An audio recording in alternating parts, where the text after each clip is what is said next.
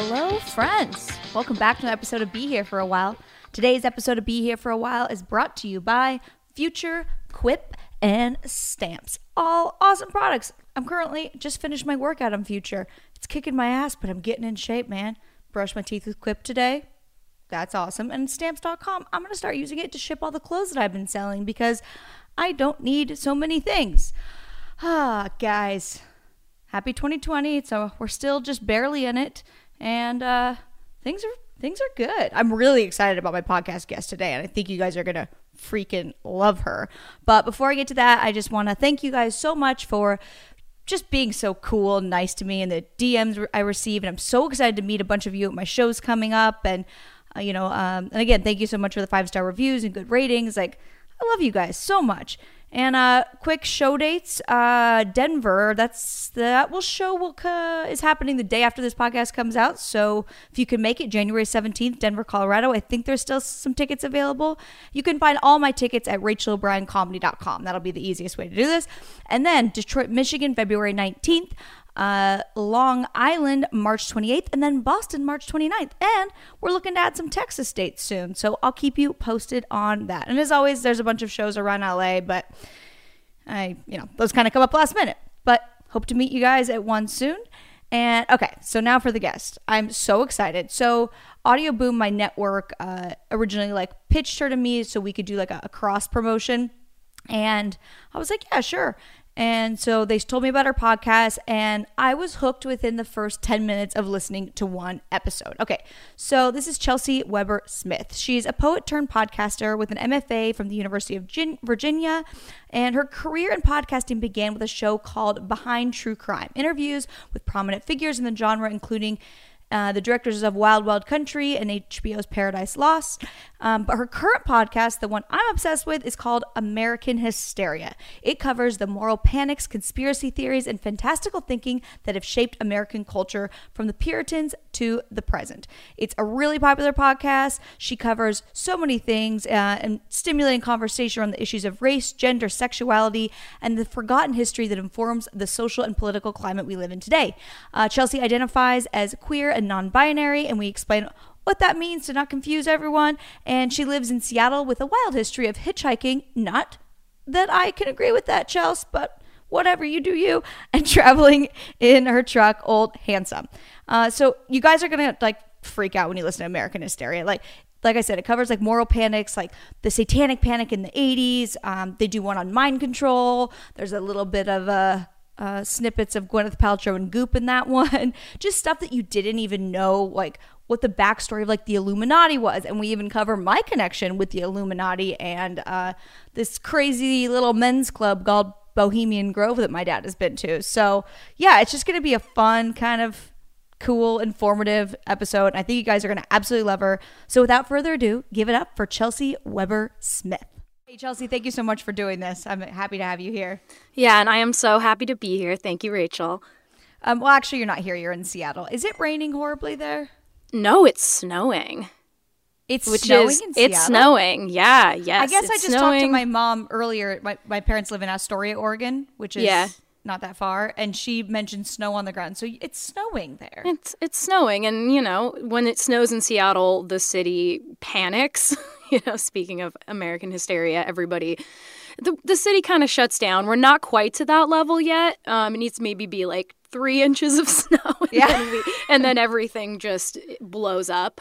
So we're not quite there yet, but it's not. I mean, it's nice. I always think about how it sucks to be without homes and stuff when it snows. Not to put a damper on the beauty of the snow. No, but it's a mixed bag of things. But yeah, it's snowing. That's the point. This might lead into one of my questions I wanted to talk to you about.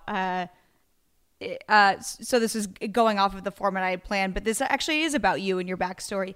I resonated so much with you when you talked about, I think it was on the mind control episode, when you said that you were the type of person that would just cry when you would see someone on the street that was struggling. I am the exact same way, and I wanted to know, do you consider yourself an empath? Probably. People might dismiss those as pseudoscience categories. So when I have my American hysteria hat on, I say no. But when I take it off and I like astrology and stuff, I think that I'm certainly an empath in that I can feel people's feelings almost in like a mystical way, I think. But most everyone must also have that experience. But yeah, I can't. It's hard for me to ignore almost anything without feeling it unless I'm in like a lower mood. And then I almost feel like it can be the opposite. And I'm sure people relate to that too, where you're sort of cut off from feeling anything from anyone. Yeah. No, that makes a lot of sense. I was having a conversation with my boyfriend the other day where I said, I know that this is a problem of mine. I think this would fall into the category if we're doing categories, which I actually like that you debunk all the like, the specific terms that like make people feel like they're put in a category, because like a lot of the stuff you talk about on your podcast, it's like, okay, well, we used to say this stuff back in the 1800s. Cool. But then we realized years later, like, oh, that was just like a cultural, problem basically. Yeah. But I was saying to my boyfriend the other day, like, I think this is like, I kind of identify with definitely being codependent because like I'm unhappy if people around me are sad. Like I can't handle it and I want to fix it. I want to, and I think that is, I don't know if it's a codependency thing or an empath thing, but it's more just like it makes me feel so sad to see other people struggle. I'll tell you, I have been in Codependence Anonymous for like 4 or 5 years. So I actually have done a ton of, which is an interesting 12-step program, right? Because it comes out of like Al-Anon, Children of Alcoholics, but it's not that at all. It's just basically for people who have a really hard time setting boundaries, right? Yeah. So that might be an example of setting some kind of boundary within yourself where you say, it's not my job to save everybody, but here's what I can do. And still be a healthy person, right? Yeah. Yeah. Do you enjoy Codependence Anonymous? I went to one meeting and I forced my parents to go with me. And it was, I felt like there was no solution and that bothered me. Sure. Like I felt like it was a lot of, and I think maybe I just caught a bad meeting. Probably. But that it was a lot of complaining and then no resolution. And it bothered me a lot. That's fine. No, I mean, it's also not for everyone, but I have been to meetings like that. And then I've been to ones like the one I went to continuously. That was where a lot of good things happened for me, right? Because it was the same people. It was seeing people's progress. That's the biggest thing is, and maybe that's codependent, but, seeing somebody else progress. Like this one woman was like going through this horrible divorce, was so depressed. And of course, there's complaining going there. But usually it's uplifting because people say, but this time I made this small step toward being healthier. But this one, and then this one woman had gone through a horrible divorce, as I mentioned, and, weeks and weeks and weeks went by, and it was like she was slowly getting better and better, and by the end, she was like, I just went to the zoo by myself, and I had a great day by myself, and I don't know, it just like, it's those little kind of silly things, but you're like, okay, you go to the zoo by yourself. I'm going to keep doing the things that I need to do. And I got a lot out of it. I think I don't go anymore, It was a rough period. So it took me, it's cool your parents went though. Did they hate it too? It's a whole larger story, but yeah, I'm sure.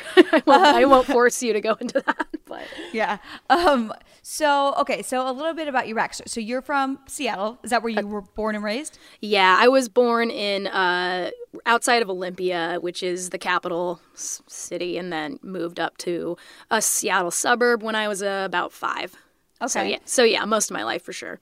And I don't know why I feel like you have a lot of siblings because you credit a few of them in the end of your podcast, or is it just one? I don't know. So explain your childhood, your family system. Sure.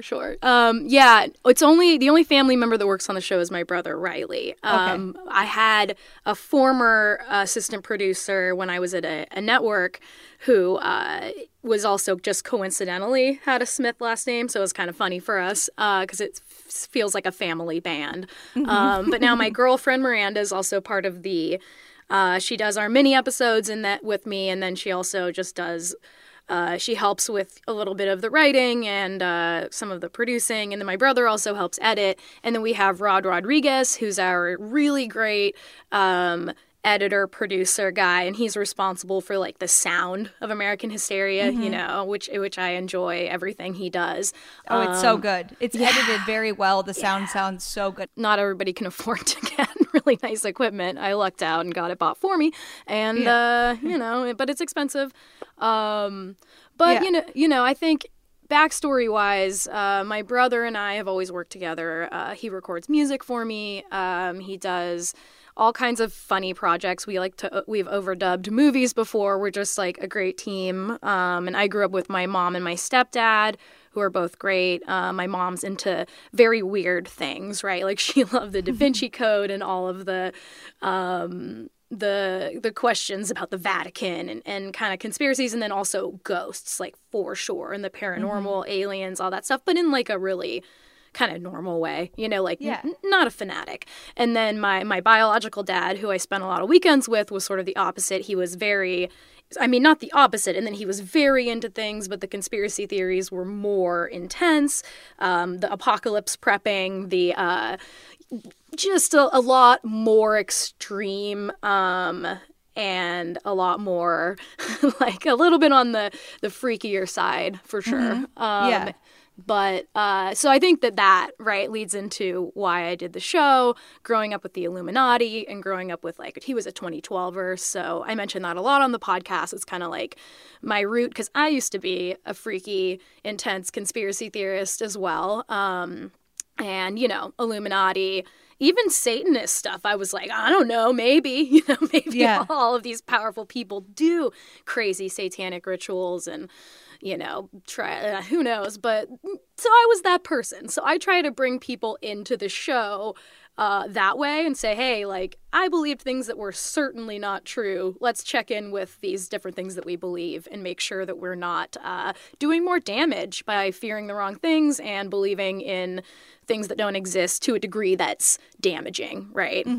Yeah, no, I think I think that's why your podcast is so good. It's that it makes you rethink, like, the hysteria of, like, the satanic panic and stuff. Like, they should have really thought through a lot of that stuff. Like, just because a kid likes metal music, like, I loved Metallica. Were they evil? No, they were just a freaking band. Like, yeah. They were just, and, you know, they would, all the suburbs would find, you know, whatever they're called, like the star, why am I forgetting? Pentagram, of course. They'd find pentagrams painted and like Hail Satan. But all it was kids knowing that they could get a rise out of people, you know? Yeah, and, totally. And then the fundamentalist rise and Reagan, all of that comes together just to make a real, and then, you know, the interesting thing is it was also the extreme feminists who, it's often really interesting because the most extreme feminists often find a lot in common with the fundamentalist right. And so that was part of why the Satanic Panic was so powerful, was because if you go into sort of the McMartin stuff, which is the children who accused a lot of these what would you call, like their teachers and preschool caregivers. Because, you know, I mean, we want to, and I think it's important to believe the victim always, but when the victim is a very impressionable child who's saying things like, my teachers are witches that flew around the room and flew me in a plane to Mexico where I met the Mexican president and where then I came back and sat in a kiddie pool full of sharks, you know, and that there's a teacher shot a horse in the middle of the classroom and that there's, you know, sacrificed babies buried in abandoned lots. You know, the cops were digging up lots looking for, like, and, you know. I think the problem with it, though, is that, like, the adults whose brains are technically fully formed should have been like, these are maybe 5-year-old kids saying this. Why don't we do a little self-checking and be like, let's see if it, like, a little investigation before freaking out? Yeah. And the problem with it is when we freak out over good things. Like, that was our first wave of freaking out in a real way about child sexual abuse, which is a huge problem. Oh, it is. But it's one of my passions to figure out how to make that not a thing. And it should be, but the reality is that it's mostly within our family systems and within our very close groups. And so, you know, it's a scapegoat for us when we learn of this new thing that's almost too terrible to imagine, and then, you know, conveniently we can say, oh, that happens over there in this really extreme way with Satan and all, you know, all of these other things. So then, but the problem with that is then we redirect our attention away from the less sensationalized versions of it that are happening all the time. And it's not, you know, it's not about not believing the victim, but it's about, you know, making sure that the victim isn't being, if they're a child, being coached, because children can be coached. And that's what this is all about, is about people, you know. I recommend, hey, listeners, if you're listening, I recommend you go and listen to her episode about I think it was Satanic Panic Part 1 or 2. Satanic Panic. Yeah. Both. So we're not believing the children. We're saying that they were coerced by technically professionals that didn't actually have real training and a different agenda too. Yes. I think, like, lots of people with bad agendas and lots of people who picked up on those bad agendas and ran with them. And I mean, I probably would have too, if we're being honest. I mean, I would have wanted to immediately make sure, you know, it's a crazy story. And when we're stuck in the middle of it, I'm very well may have been part of it. I have no idea, but it's totally possible, you know. Yeah, no, I agree. So, okay, I want to go back to that stuff, but I want to just dive a little bit more into who you are, how you started this podcast, besides the fact that your parents were into it, but like you went to college for poetry. Poetry. That's what I thought. So that was sort of my path for a long time. I've been a writer since I was a kid. And storytelling is definitely what I've always wanted to contribute, because I think stories are more powerful, at least to me, than statistics or other things that are presented to us on a daily basis and don't really affect us emotionally. But when you can tell a single story about someone, say a refugee or say, a child who's been abused, you get so much more from that. And that's something that poetry teaches us, is, at least modern poetry, is to have an image, because an image is so much more like when you create an image with your words, when you tell a story basically and you give it life, you know, you make someone be able to feel it with description and with the way that you can put a sentence together, then you're able to kind of like break through some of the barriers, I think, and get to the human part between two people. And I think that, you know, poetry is such a weird thing to go to school for, but I did get a fellowship, so I just didn't have to pay for it, so I'm not in some crazy poetry debt, which is nice, because that wouldn't be great. Because it's such a lucrative career. Exactly. That you could have pulled yourself out. Yes, I was going to be the next. I don't know who, Shakespeare. I don't know how well you'd have to do to make money, but you know. So I did that. That was at the University of Virginia. Wonderful people, wonderful professors there, and I just got this random job. I used to travel all the time growing up, especially I used to hitchhike, which horrifies most people. What? Yeah, horrifying. I know. Where were your parents? Why did they let you? You have to ask them. They didn't fully know about it, but I've just always been a super independent kid, and I wasn't alone. I was usually with a guy, and we were going around all over the country. But basically what I'm mentioning is that while I was traveling in my truck, which I did for a long time, Toyota Tacoma, just camping, living that life. I used to have a Toyota 4Runner, lifted, all the redneck stuff that was my town. I am a big Toyota fan. So anyway, I was traveling on the road, and I got a job with this entertainment company that kind of leaned toward like the horror genre, and then also kind of the true crime genre. And so I started blogging for them, and I've always been a huge true crime person, as I know you are as well. I heard you mention that. And so they had me blogging about it, and then eventually they gave me they let me start a podcast called Behind True Crime, and that's where I started podcasting. And it was basically talking to different people. You guys know as well as I do how hard it is to stick to a fitness routine. Maybe you're one of those people who know exactly what you're doing, but need new ways to take your workouts to the next level. Or maybe you have no idea what you're doing and just need a little baseline to help you reach your goals. So I definitely get stuck in a rut where, like, if I'm in the mood to just be, a walker for several months in a row, or maybe I add in some light jogging and then I don't really go to the gym, or, well, I'm a gym membership, but sometimes I would go to Pilates and stuff. Like, I would kind of just get stuck in a certain thing. And yes, I feel like I have a pretty, base level good idea of fitness and I do work out, but holy crap. Joining Future has taken my fitness to the next level. My trainer does not let me skimp on a workout. Yes, he will modify it to fit my busy travel schedule and stuff, but I already am seeing results and I'm so excited about it. So a personal trainer, yeah, that would help, like one in person, but who can afford that? That's why I started using Future. Future pairs you up with one of their world-class trainers and coaches and creates a personalized workout plan tailored specifically to your schedule, your routine, your goals, and your progress. Your coach checks in with you daily to keep you on track, sending texts, making adjustments to your routine, and following your progress logged on your Apple Watch. And if you don't have an Apple Watch, no problem. When you sign up to train with Future, they send you everything you need, including an Apple Watch. So don't overpay for a trainer. Get the workouts you need to meet all your fitness goals and take your trainer with you wherever you go with Future. And I encourage you guys to try Future. Sign up for Future today at tryfuture.com/behere and get 50% off your first month. That's tryfuture.com/behere for 50% off your first month. Tryfuture.com/behere.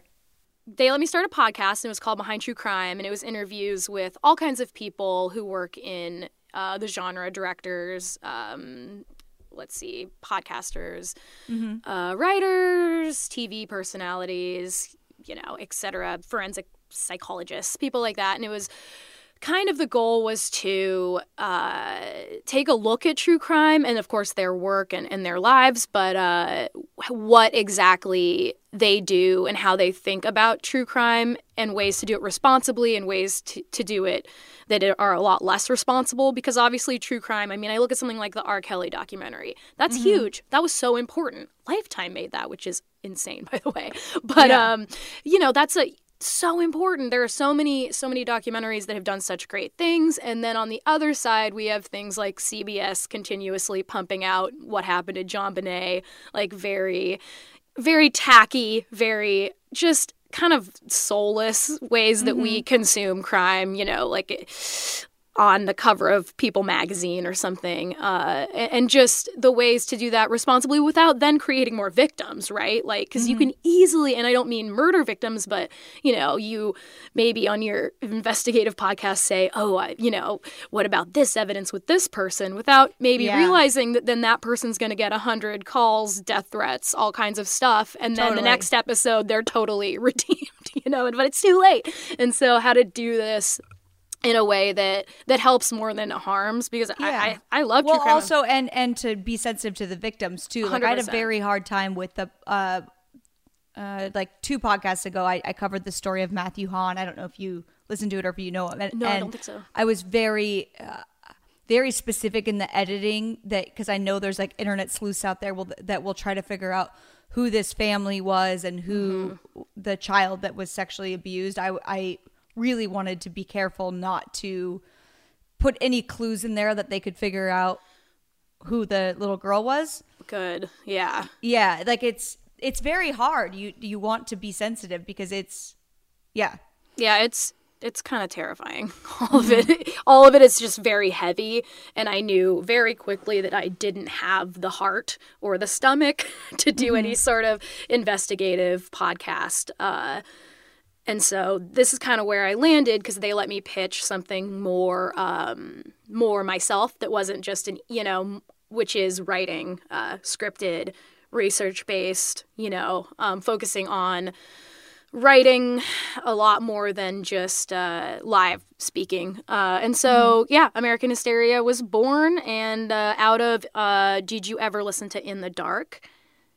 I don't If you didn't, you would love it. But the first season's all about Jacob Wetterling, who's one of the kids on the milk cartons, which the Stranger Danger generation, which is our first episode, is on Stranger Danger. And we cover why the stranger has been used all the way back to colonial times, the kidnapping stranger, to sort of demonize different groups, but also to, again, like deflect attention away from the kidnappings that do happen, which are usually parental, the abuse that does happen, which is usually within a family unit or else very close to a family. And so, again, the show is this misdirection thing where we'll fear something over here so that maybe we don't have to deal with this like really intense thing that is right in front of us. So I just love that. In the Dark was the one that really covered Stranger Danger as a moral panic. And a moral panic, for anyone who doesn't know, is basically what it sounds like anytime we freak out over something that's not real or not real enough for the response that we're giving it. And it's usually something having to do with morality, which in America often does have to do more with, gender, race, sexuality, class than it does about, who a person is. Mm-hmm. Absolutely. And that's a lot of what has been very important about your podcast, and what I've really resonated with is debunking all of these things of like that people, it's who's ever in control technically who kind of makes the narrative. Right. Exactly. And that's a big part of the show is the narrative, right? The stories that we create in order to justify what we do. I mean, that's the Illuminati story. I know you wanted to talk about the Illuminati a little bit because you have your own, I think, experience with that. Well, the Illuminati is different than Bohemian Grove. Yes. No. Well, it's not. Bohemian Grove. All right, let's do it. About all of these different things. Okay. So you've done the research. You schooled me on it, and I also want to know about the Masons because my mom's dad was part of that too. So I don't totally understand it. So you're trying to figure out if you're in the Illuminati, right? Well, isn't the Illuminati not real? Isn't that what you figured out? The Illuminati is not real. Yeah. Well, yes, the Illuminati is not real. But that does not mean that there are not many powerful people controlling things that happen in the world. They're just not. So basically what happened with me and the Illuminati is my dad got me really into Zeitgeist. And I don't know if you remember that movie, but it was Zeitgeist. And there was another one called the Bilderberg Group. And it was all Illuminati stuff. It was all stuff I could get down with because this was also like Bush era, right? So I was very into conspiracy theories against sort of that establishment, against Bush, and I even had conspiracy theories into Obama, but it was something that was so fascinating to me, made sense. I was a big Occupy Wall Street person, so I was very focused on wealth disparity and why the 1% has so much of the resources and there's so much poverty. And the Illuminati fit super well in that because you have these villains that you feel like are so evil because you look around you and you just see all this suffering, and then you look at them and you're like, you have $1 billion. You have, $24 billion. And here's a fun fact. If you have $1 billion, you could have spent $1,000 every day since the birth of Christ and still have money left over. So, and these people have $60 billion, right? So, you look at that and you almost can project, just like the Puritans projected, say, not just like, because it's very different, but you project these evil qualities on the people you consider evil, which often has horrifying effects on people like Indigenous people who Puritans othered or, gave demonic qualities to. But it's almost natural that we look at our enemy with these, and who's a better enemy, right, than the elite, than these celebrities, than all these people who have everything who are apparently in the Illuminati. So at the time I was like, yeah, that makes sense. I'm a little bit of a fantastical thinker. My dad's talking about reptilians and stuff. And so, yeah. And then it got to a point for me where I was listening to this. I was enjoying it. I even went to, as you mentioned, Bohemian Grove, which I didn't go there. That's not true. I can't. I was like, did you go? You wouldn't be allowed in there. They would take one look at me and be like, you are a communist spy.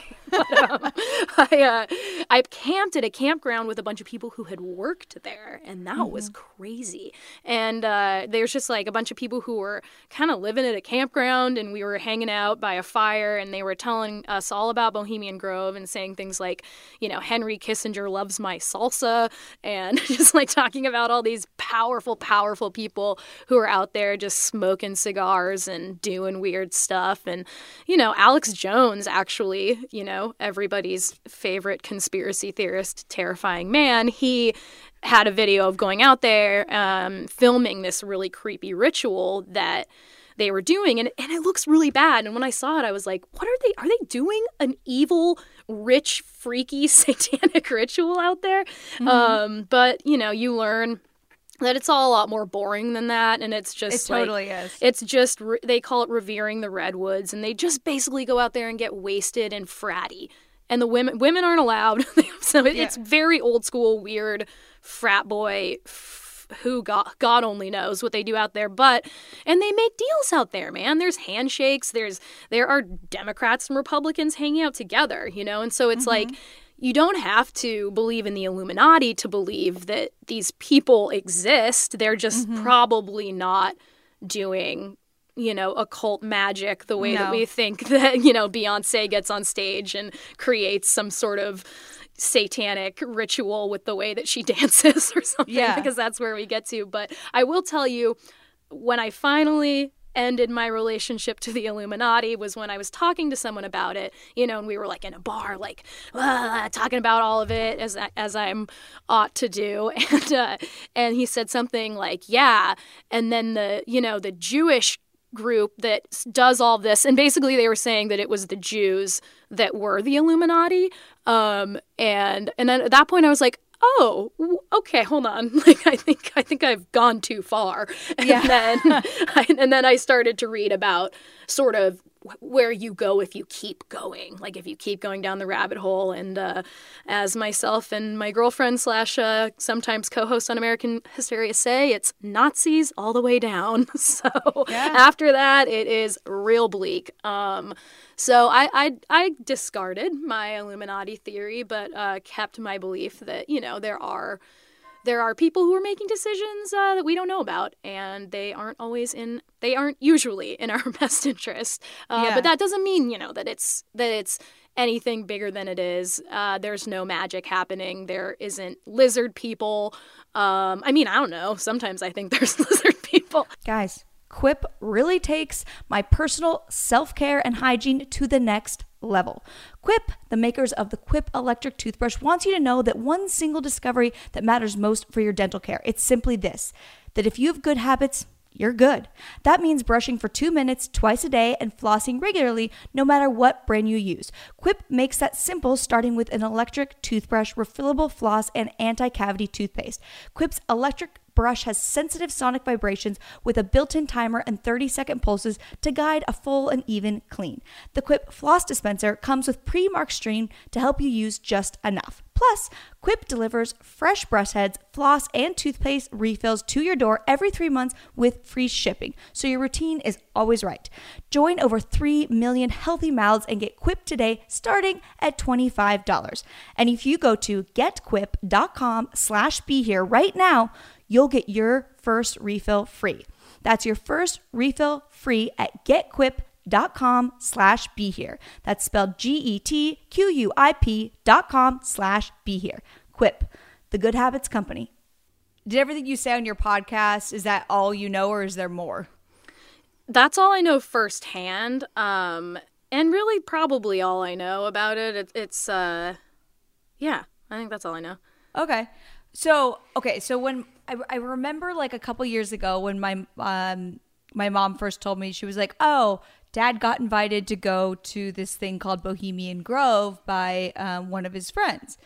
So a little backstory on my dad, my family, and whatever. My dad is not a politician. He's not like in finance, anything like that. My dad owns a timber falling company in Oregon. Okay. So, but essentially my dad didn't go to college. He's not like he's not amongst like the elite like that.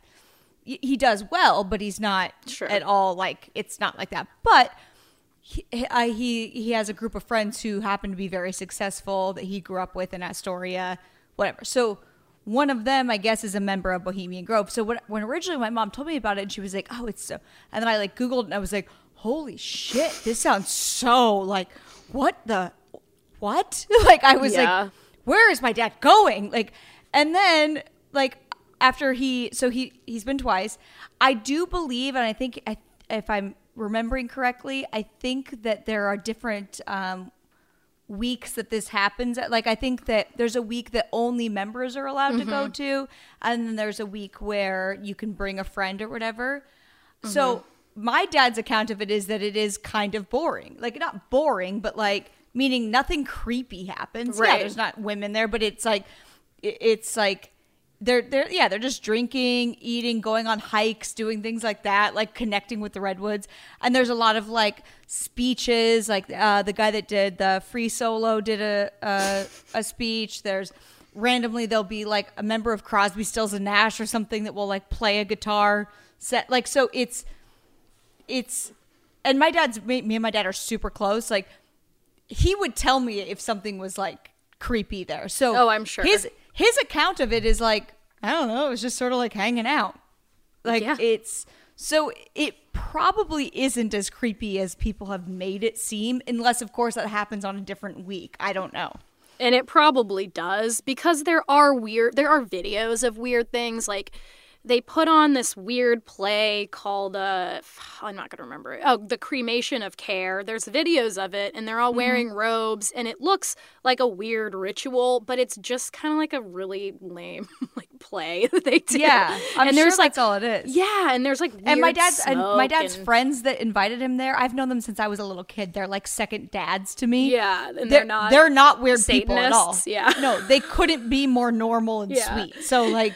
Yeah, it's just it just fits into a narrative, you know, of secret societies. And the problem with these stories, they're funny now, right? You can get like pyramids on your tights or something, and it's very pop cultural. But the problem is that now the Illuminati is coming back in kind of like the deep state conspiracy, and the problem with that is that these stories, the Illuminati, it traces back to Henry Ford, at least in America. I mean, Henry Ford is the one who popularized the theory that Jewish people were controlling the world, right? Yeah. And so Henry Ford printed like 500,000 pamphlets and spread it all around the United States. Henry Ford was Hitler's favorite person. He had a full-size... I like hate hearing that. You mentioned I on am your podcast so sorry. He's the only person mentioned in Mein Kampf. Yeah. And he had a full-sized portrait of Henry Ford beside his.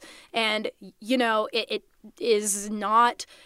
It's not. I mean, he used the same texts that Henry Ford did in his speeches, you know, in Nazi Germany, and so it's one of those things where this really funny thing in pop culture has gone through these really scary different times, and then fundamentalists got a hold of it, and they took out the Jewish part, but there's still a lot of like secret terminology, like even the word cabal. When you say it's a cabal of people, that immediately that's a Jewish word. So it's just, that's the problem with conspiracy theories. And I think we think that they're really fun a lot of the time, myself included. But a lot of times when you get to the bottom of them, there is some just like sludge darkness, really scary stuff. And the Illuminati is, I mean, that is one of the worst. And we still see allusions, at least to it, in manifestos, and, you know, and these shootings at synagogues, like they all have to do with the Illuminati, if you can believe that, even if they're not saying explicitly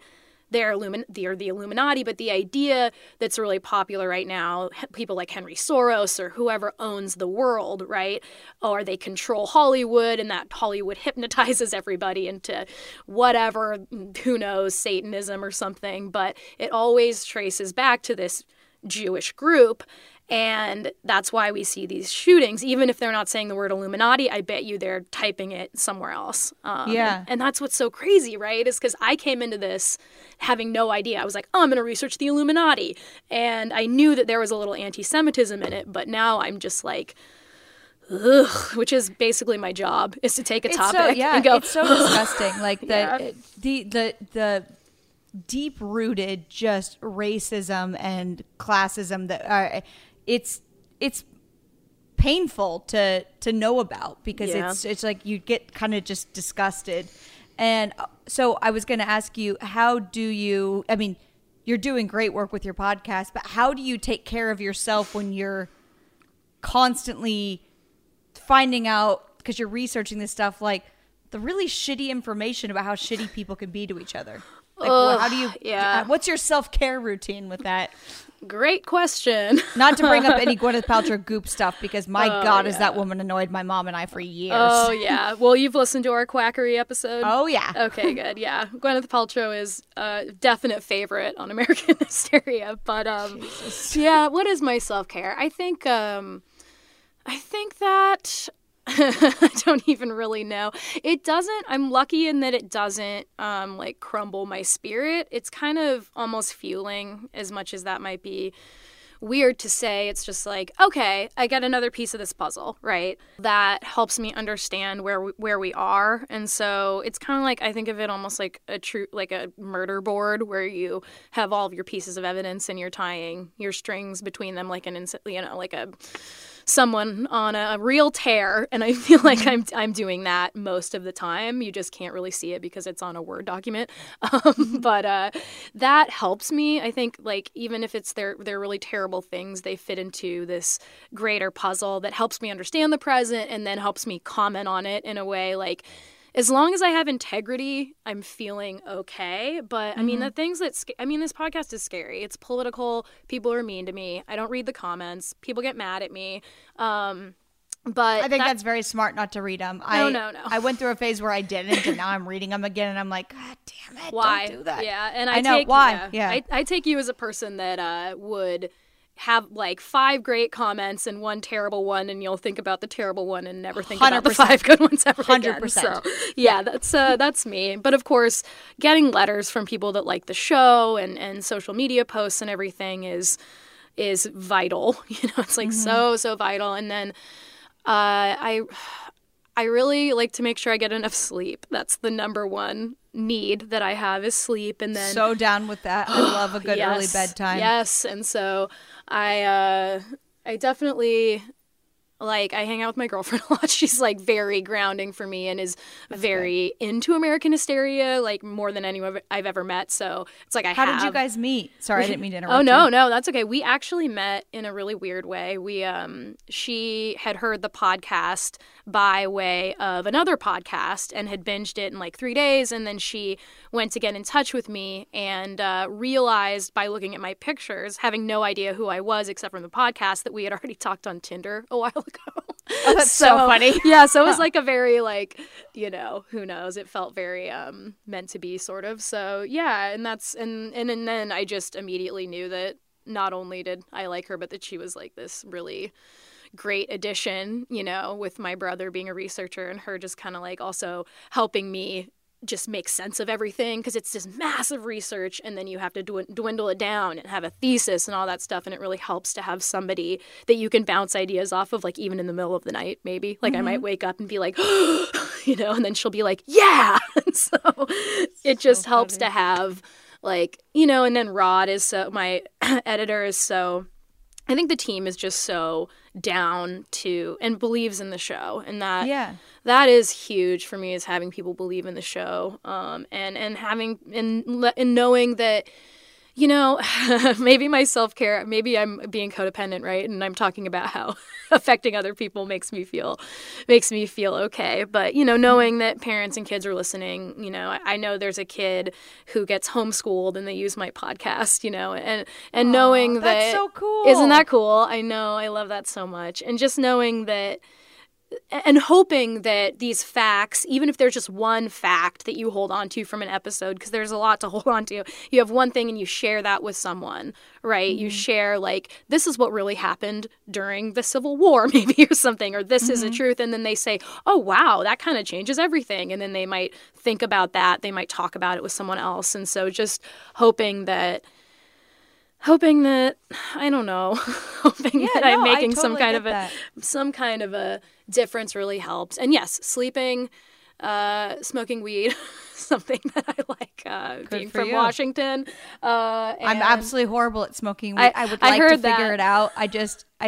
You know, how, like some things just aren't for everyone. Like I think I have too much. Like I broke my nose like 7 times as a kid. I think, and so I have like bad like sinusy weird stuff, and so like every time I smoke, then like my throat will hurt. Like I can't do it. What a poor kid you were.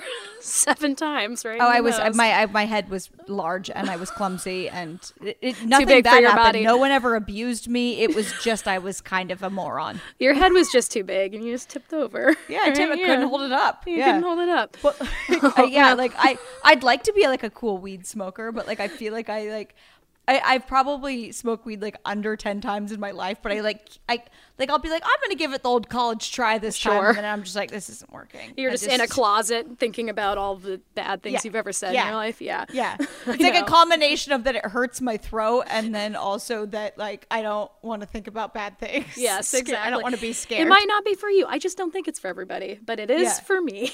Yeah, good. Good But for you. the other things I think I should mention before smoking weed, this would have been more respectful, is my therapist. Yeah. I love Hey, my whatever, therapist. hey, listen, whatever gets you through the night. Yes, and she's wonderful. I'm gonna go see her right after this interview. So Nice. Let's face it, most New Year's resolutions are hard to keep. You know, get more exercise, save more money. Well, I have a resolution that's easy to keep. Stop wasting time going to the post office and use stamps.com instead. Okay, so what I use for with stamps.com is I'm selling a lot of my clothes on Poshmark and all these sites, and every time I make a sale, I'm like, yes. And then I'm like, oh, now I have to go to the post office. This is so stressful. But stamps.com, you can do anything you do at the post office right from your computer. Plus, stamps.com gives you something you can't get at the post office: big discounts on postage. And okay, so stamps.com is perfect for, like, let's say you have like an Etsy account and you're making just any product. Maybe you make t-shirts, or maybe you sell merch or whatever. Stamps.com brings all the services of the U.S. Postal Service right to your computer. Whether you're a small office sending invoices, an online seller shipping out products, or even a warehouse sending thousands of packages a day, Stamps.com can handle all of it with ease. Simply use your computer to print official U.S. postage 24/7 for any letter, any package, any class of mail, anywhere you want to send. Once your mail is ready, just hand it to your mail carrier or drop it off in a mailbox. It's that simple. With Stamps.com, you get 5 cents off every first-class stamp and up to 40% off priority mail. Not to mention, it's a fraction of the cost of those expensive postage meters. Stamps.com is a no-brainer, saving you time and money. It's no wonder over 700,000 small businesses already use Stamps.com. So give yourself a resolution you can actually keep this year. Stop going to the post office and go to Stamps.com instead. There's no risk, and with my promo code BEHERE, you get a special offer that includes a 4-week trial plus free postage and a digital scale.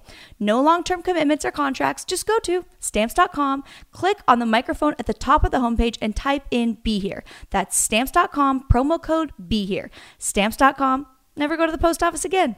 Oh, yeah, I'm going to go see my therapist. I also have a psychiatrist, but I'm going to see my lovely therapist, who is just an angel on earth. Get yourself a good therapist, man. If you don't like your therapist, if it's not working, you got to find a good one, because, man, I had a lot of therapists I didn't like for years and years and years. I mean, they were fine. I thought they were fine, and then I met, like, the one.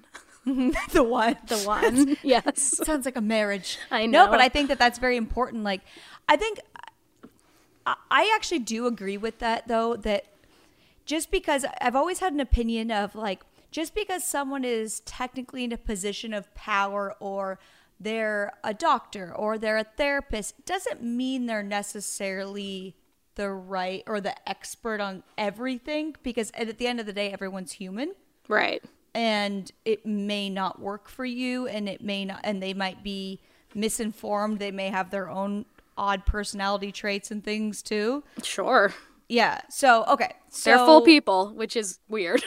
Yeah, it is weird, but I think people never second guess it. They're just like, oh no, it's a doctor. He's a surgeon. He's doing, like, it's obviously it's going to be great. It's like, Nah. he might be going through a divorce. She might be going through a divorce. They might be hungover or something. I don't know. Yeah. I would place all trust in all things. No, my therapist generally lets me come to my own conclusions versus, telling me what to do. I don't think my therapist would. I think she would be mortified if she told me what to do. Sometimes I'm like, what do I do? And she's like, well, let's figure it out. So, yeah. But, so you experienced something in your youth, were you a teen the first time you entered this group thing? No, I was 11. 11, okay. Yeah. Mm-hmm. So go into that, please. Yeah. Yeah. This was my, we like to say, because I know you're my favorite murder listener, that this was when I was in a cult and I called my dad. Yep. And so, I went to this thing when I was 11, and I can't say the name because I don't want them to sue me. But if you listen to the Lululemon episode of My Favorite Murder, you might know what it is. Yep. Anyway, so I did tell Rachel off the books here, off record. Listen, we're not getting sued. We're not saying it. Do your own research. This isn't our problem. Figure it out. I went to this thing with some family friends. My whole family was really, really into it. They're not into it now.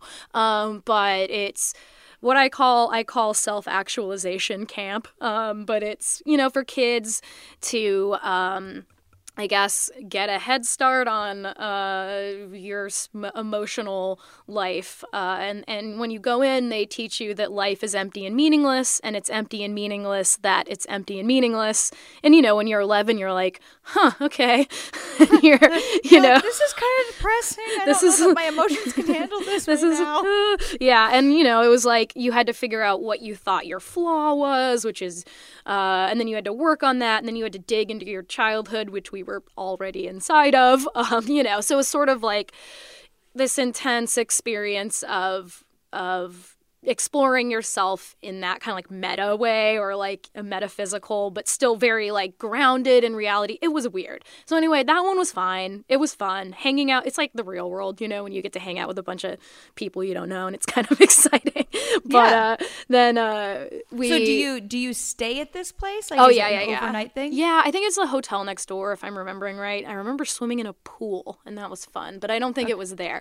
But I think it was like a next door situation. But we were there for like 12-hour stints with very few breaks, and it was intense. So you're sitting in rows, right, with a speaker up front, and then random people are called on stage to answer different questions or do different weird activities where you like meditate away your headache or something. Wait, I'm sorry to interject one question. Were you there with your family, or was it just you were by yourself there? I was by myself with the kids of other family friends. Got it. Okay. Right. So that was always kind of how it was, is my family and their friends, both sides of my family, which is funny, but my biological and mom and dad both somehow found themselves. There's a lot of mutual friends. So we all found ourselves in this tangle of this program, which, by the way, is increasingly expensive, as you might imagine, and very scammy.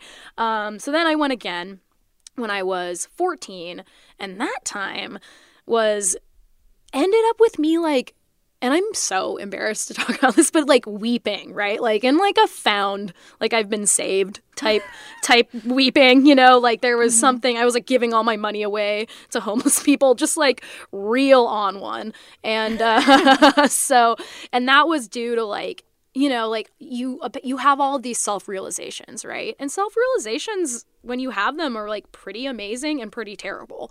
And, but it makes you feel like you're a new person because you've just gone through this emotional thing with other people, and you've just basically joined into this group think, almost like a hysteria, but like a mini one where this reality's been designed for you by these leaders, right? And then anyway, that was weird. And my boyfriend was like, at the time, back when I had boyfriends. Big reveal. Oh, yeah. Can you imagine? He was like, okay, this is weird. And then I went back again when I was 16. But the kicker for this one was that it was the very first time they let anyone under 18 into the adult program. And the adult program was like a whole nother ball game. And there were people being called on stage to dissect trauma that maybe they didn't even remember, which, if you listen to our Satanic Panic episode, it's common to sometimes create false memories. And so I was watching, I didn't know anything like that back then, but I was just watching these adults be randomly that's key, randomly called on to come on stage to, you know, be just relive trauma in front of us. Like, I saw people like crying on the floor, and it was, and then you had this group of 10 people that you were responsible for, and if anyone left, you were basically supposed to shame them or was trying to leave. It's so weird. It's real weird. And I was like teaching bullying. Yeah, let's just go ahead and teach bullying. It's the to most people. bullying program, but nobody talks about it because it's supposed to be tough. You know, it's like, it's not going to be easy, but if you don't stay, basically you're never going to be happy, is what you're taught. And there are still people I know and love, though, that get a lot out of it, and I always want to try to say that because, like, nothing's one thing, but this is my experience and the experience of other folks who've reached out to me. So anyway, we just I just was like, oh, I'm out. Like, my other friends who were guys, which I think makes a difference, because the leader was a man, like this really skinny, weird man who just like yelled the entire time. Like, his talking was aggressive yelling, and, you know, as a similar person, to the Bikram yoga documentary, if you haven't seen that one. No, I haven't seen it, but I heard the podcast that oh my God. that 20 for 20, 30 for 30, 30 for 30. Know, but you should listen. You should watch it. It's I will. Unreal. I'm going to. Actually, my girlfriend used to do Bikram yoga, and one of her old friends is in the documentary, so we definitely have to watch it. That's yeah, funny. I actually used to do it too, but a long time ago. But like, it's shocking. Like, he's literally screaming at these women, and it's all mostly women, some men, of course, but mostly women. Yeah, to like keep going, and don't, like, the heat's not. And he's sitting up above them, basically on a throne of sorts. It's not a throne, but it's like on an elevated stage, and he's got air conditioning blowing on him. I hate it so much. It's like, oh my God. It's so disturbing. It's so disturbing. Yeah, I mean, the same thing, just like yelling, and I was immediately like, oh yeah, no, I'm not going to do this, actually. And so we went out to dinner with our group, you know, and so I made the announcement. I was shaking, and I made the announcement. I was like, hey, you know, and these are like, I'm in a group with like 30, 40, 50-year-old people, and I'm like, hey guys, I need to go, you know, like, try to keep it chill. It's like, I gotta go. Like, I'm 16. Yeah, I don't know. like, I'm like, maybe you know, someone could pick me up, or maybe I have my license. I don't know. I didn't have a license. I was like, someone's gonna pick me up. But they, like, most of them just looked at me, but then there was this woman named Peggy, as I mentioned in the episode, but she just railed on me, just like, how can you do this to us? Like, how dare you? Like, you're letting us all down. Like, you're going to make us all, and the key was you're going to make us look bad, right? Like, you're going to make us look bad in front of the leader, which, as you know, in like cultic, not to say this is a cult because it's not really a cult, but, you know, it's in situations like that. That's a tactic, a huge tactic, and a huge fear is to look bad in front of the leader, because you want to be the winner, and so you want to be the winner of the self-actualization camp. So yeah, just very mean to me. And eventually, you know, I was crying, just sitting there at dinner, just like crying, which is just great. And all these adults are staring at me. And finally, and you know, I'm saying stuff like, oh, my boyfriend just broke up with me, because I'm just trying to come up with like any reason, because I didn't have a reason. I couldn't say like, I feel like this is horrible. You know, I didn't. You're making me feel really uncomfortable. I must leave. I have to leave. And so I finally got out of there. And then I went back to get the rest of my stuff because we still had night stuff. And I saw the leader and the co-leader. And I was like, okay, guys, like, I gotta go. And trying to keep it chill. And by the end, they were like, physically, I hate to say cornered because it sounds so dramatic, but I was against a wall. My back was, and they were talking to me very intensely, like at me. And, you know, they were like, you can't leave. And they kept saying, we need to figure out why you're afraid of men yelling at you. And I was like, like, no thanks. Everyone is afraid of that. And and I was also like, I think I remember saying like, you know, I'm 16. I'm not going to dig into why. Like, I think that might be a future I'll let you know later when I'm an adult. But I had called my stepdad, and he ended up coming. And I think it's different when you're an adult, you know. And but you know, he had done this group, but I was so happy that, you know, both my parents were like, okay, we'll come get you. That sounds fucking weird. So yeah, my stepdad pulled up. I saw him and I just peaced out. I just like walked away from them, and we drove away. He gave me an ice cream sandwich, and for the next like several weeks, I was definitely like had trauma, you know, whatever like that word. It only lasted several overused, weeks. But yeah, I mean, I don't think that word is overused. I think certain things can be.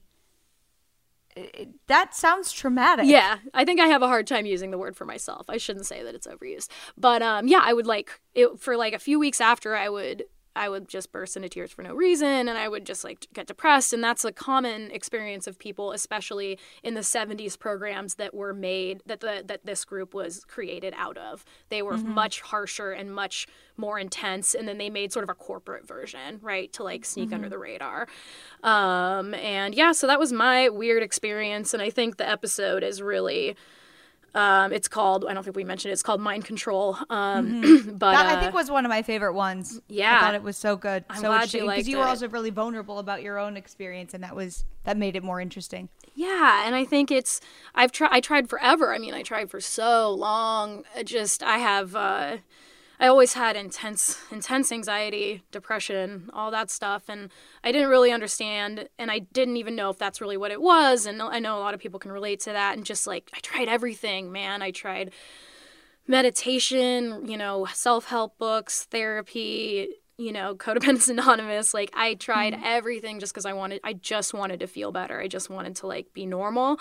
And then eventually, you know, I didn't want to take pills, right? I didn't want to do it because, ooh, I'm not going to be as good of an artist, or, ooh, I'm going to, you know, my personality is going to change. I'm going to not feel anything, or all of the things people are afraid of. And then I finally, you know, I had a bad enough bout that I was like, okay, I need to do something else and try something else. And I got a psychiatrist finally, and diagnosed me actually as bipolar 2, which is like something I'm very newly talking about because there's so much stigma around bipolar disorder. My dad is bipolar, and so it's something that can be a familial issue. And so, you know, I don't think there should be stigma around it. No. I think that's what creates the pain for people that are struggling with mental illness, is thinking that they can't talk about it. It's yeah. like, yeah, and you don't know how to talk about it. And I think that's a lot of why I wanted to make the episode, is because you can go to a million, you know, if you have mental illness, sometimes all you need is just the what it brings it up to normal. You know what I mean? It's not like you're below normal. It's like if you have a bad leg or something, you're gonna try to heal that leg so that you're back up to normal. Like if you have anxiety or depression, then there are ways medically to help yourself. Not always, and it doesn't always work, and it's not always the right thing, and sometimes it takes a while to get right. Doesn't mean everybody who's sad needs to be on medication. But, you know, if you have this struggle and you try and you try and you try and nothing works, I feel like it was so easy. And that was really hard for a little bit because, you know, it was so easy. It was like I could have done this so long ago, but the culture told me to try everything else first, you know, and that was some sort of last resort that, you know, had all these problems with it. And, you know, I was like a naturalist for a while, and I was like, oh, if I take this herb or whatever. And eventually I just gave, you know, it was almost a giving up and just saying, you know what? I mean, it's like they teach you, right, in any 12-step program, like people don't like that, but you let go of control. You're like, I can't control this actually, and I need some form of help. And Eckhart Tolle's, you know, meditation book isn't going to do it for me. So, you know, I think sometimes you just need, well, they said on My Favorite Murder, store-bought serotonin. Yeah, baby. Like, sometimes you need it. Hey. Yeah, whatever. It's like if it helps, man. And it does not mean that like meditation and yoga and all those things aren't helpful. They're very helpful, but they aren't necessarily solutions the way that we treat them, you know? And so I really wanted to get that out of the episode, because Mind Control could have easily just been cults, because everybody loves cults, right? Everybody loves to talk about, well, not everybody, but you and I probably really love documentaries, you know, things about cults. Yeah. But I also thought it was really interesting to go into the history of the New Age movement and the idea of controlling your own thoughts, not just having someone control them outside of you, right? And these different ways that we've try to train our brains. It's like it's there's something about giving the power back to the person to decide what might be best for them, as opposed to a group of people deciding what might be best Absolutely. for them. I totally understand if someone is, you know, like criminally insane, or I don't know if I'm using the right words, but you know what I mean. I totally understand if like someone needs to be, but if you're just and I assume it comes from love, you know, with people that for the most part, but you know, if you're just need to kind of figure it, like, don't take the power from that person, because that's more damaging to them. It is. And that makes perfect sense what you're saying to me. Yeah, I use they, them pronouns, and sometimes I use she, but I'm trying to have some respect for myself and use the pronouns that sound right. If that feels sort of challenging to anyone out there, it's pretty simple. It's just that I don't identify as a woman or a man, but somewhere in between. And it's a brand new topic, I know, and people are really confused about how to use they. And a really easy example is, if you had a cousin, right? If someone said, hey, my cousin's coming up for a trip this week, and if you didn't know the gender of that cousin, you would say, oh, what's their name? And that's a really normal thing that we say. And so I think a lot of people get stuck on, oh, it sounds like two people and everything. But when you think about the way we've used it for a long time, it's not as challenging. And you know, it's a new thing, and it might challenge some of the ways that you think about gender in the world, and that's okay. But you know, people like me are out there and going to keep continuing to be out there. And all it is just trying your best to get it right. And if you mess up, it's all right. Just try again, you know? And yeah, I like that. Yeah. And, you know, some people feel stronger than I do, and that's also okay. But I think, you know, everybody, we can just all calm down and try our best, right? So that's just it, in case anyone out there is unfamiliar with the they pronoun. Did struggling with gender identity contribute to your depression and anxiety when you were younger? Yeah, I'm sure. I mean, back in my coming of age time, there wasn't really any options with gender, you know? I mean, I knew about trans people, you know, really early on. There was, you know, a transgender movement finally moving away from sort of that being an offensive, gross thing in popular culture to it being a real legitimate, you know, thing that people are starting to understand and accept, and no longer just treat like the horrible way that we've treated, you know, queer people in popular culture for a long time. And of course, gender variant people like myself. But yeah, it did contribute to my depression. But back then, I was going to say, it was, there wasn't accessibility of language. We didn't have queer, you know, it was like you are a lesbian or you were a gay man, and that was like not quite right. It wasn't an easy subject, you know, it wasn't an easy part of my life growing up in, you know, in the 2000s with Bush. You know, Bush ran on a platform of anti-gay marriage when I was 12 or 13, you know, and it was just a really different time. And so, yeah, it was very depressing growing up in a place where there weren't, you know, my best friend was a wonderful, flamboyant gay boy, and he probably saved, you know, everything for me, because we kind of carved out a different way to be, because of the examples we had, we're like, that doesn't really feel like who I am, like, at all. Like Ellen didn't really feel, I didn't relate to Ellen. I didn't relate to, which, bless her, you know, nothing, but it just wasn't, I was like, that's not me. But there was only these small boxes, and then, of course, just the horror of realizing that you're extremely different, and every step is going to be a lot harder. And yeah, it definitely did, but not forever, you know. I mean, it's still hard to this day, but it's a huge part of who I am. But there are many parts of me that are in front of that, if it makes sense. Like there are, you know, I would consider myself an artist higher up on my list of traits, although, of course, being queer paints every single aspect of my life as well. So yeah, I mean, it was sad, but it's also one of the best things that ever happened to me, because it's just a great way of being able to see the world. And I think that's important about people who go by they and use they pronouns and don't feel particularly on one side of the gender spectrum or the other, is that, you know, that's not a new thing. Indigenous people here before colonization had 2, 3, 4, 5 genders sometimes. And if a young person showed traits of what that their society had deemed feminine or masculine, then that person right away would just go hang out with, you know, the women if they were a young boy who was showing, you know, interest in feminine things, and it wasn't that huge of a deal. And that's a big generalization because every tribe is different. But it was much queerer, much, you know, more genderless than the Puritans who came over and were like, oh no, this is over. So it's not a new thing. It's culturally normal all over the world in places that we just aren't paying attention to. And so it may seem crazy and different and wild and confusing and these new millennials doing all this stuff, but really it's just bringing back something that already existed.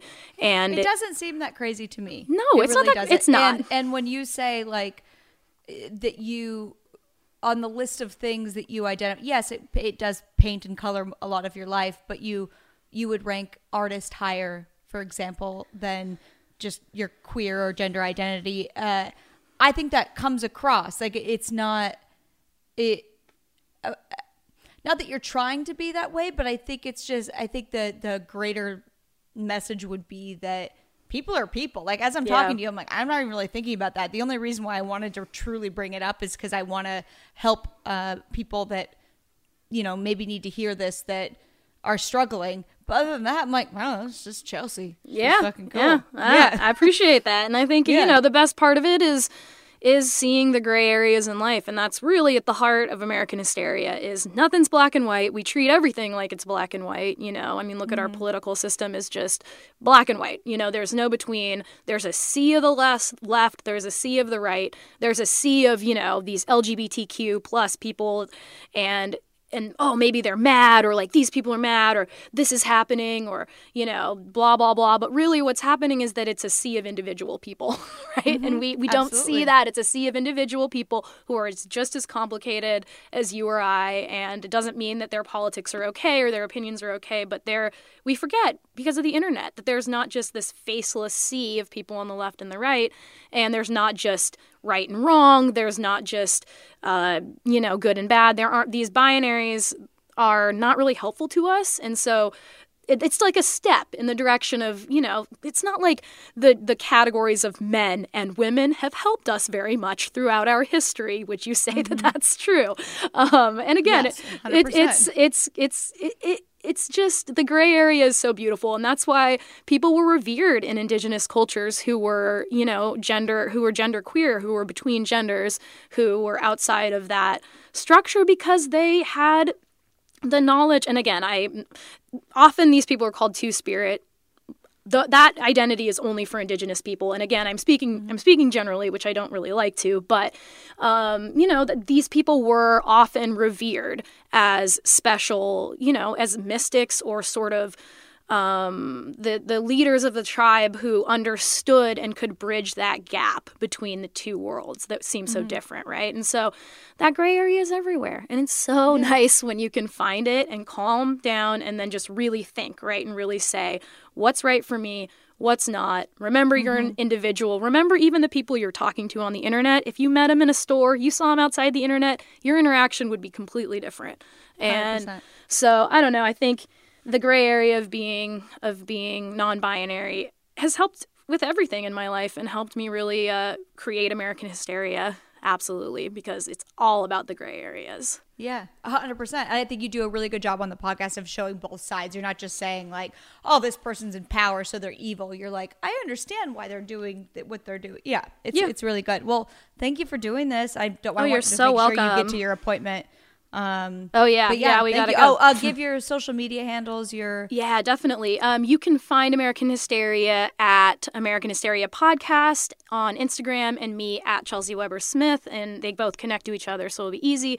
Twitter, we're Amer Hysteria, and Facebook, we're at American Hysteria Podcast. But you're gonna get the most out of Instagram, for sure. Perfect. And then AmericanHysteria.com, ChelseyWeberSmith.com. You can check out all my other stuff that I do. And yeah, this is so great. Thank you so much for having me. Such an interesting conversation. Really appreciate it. Yeah, thank you so much for doing it.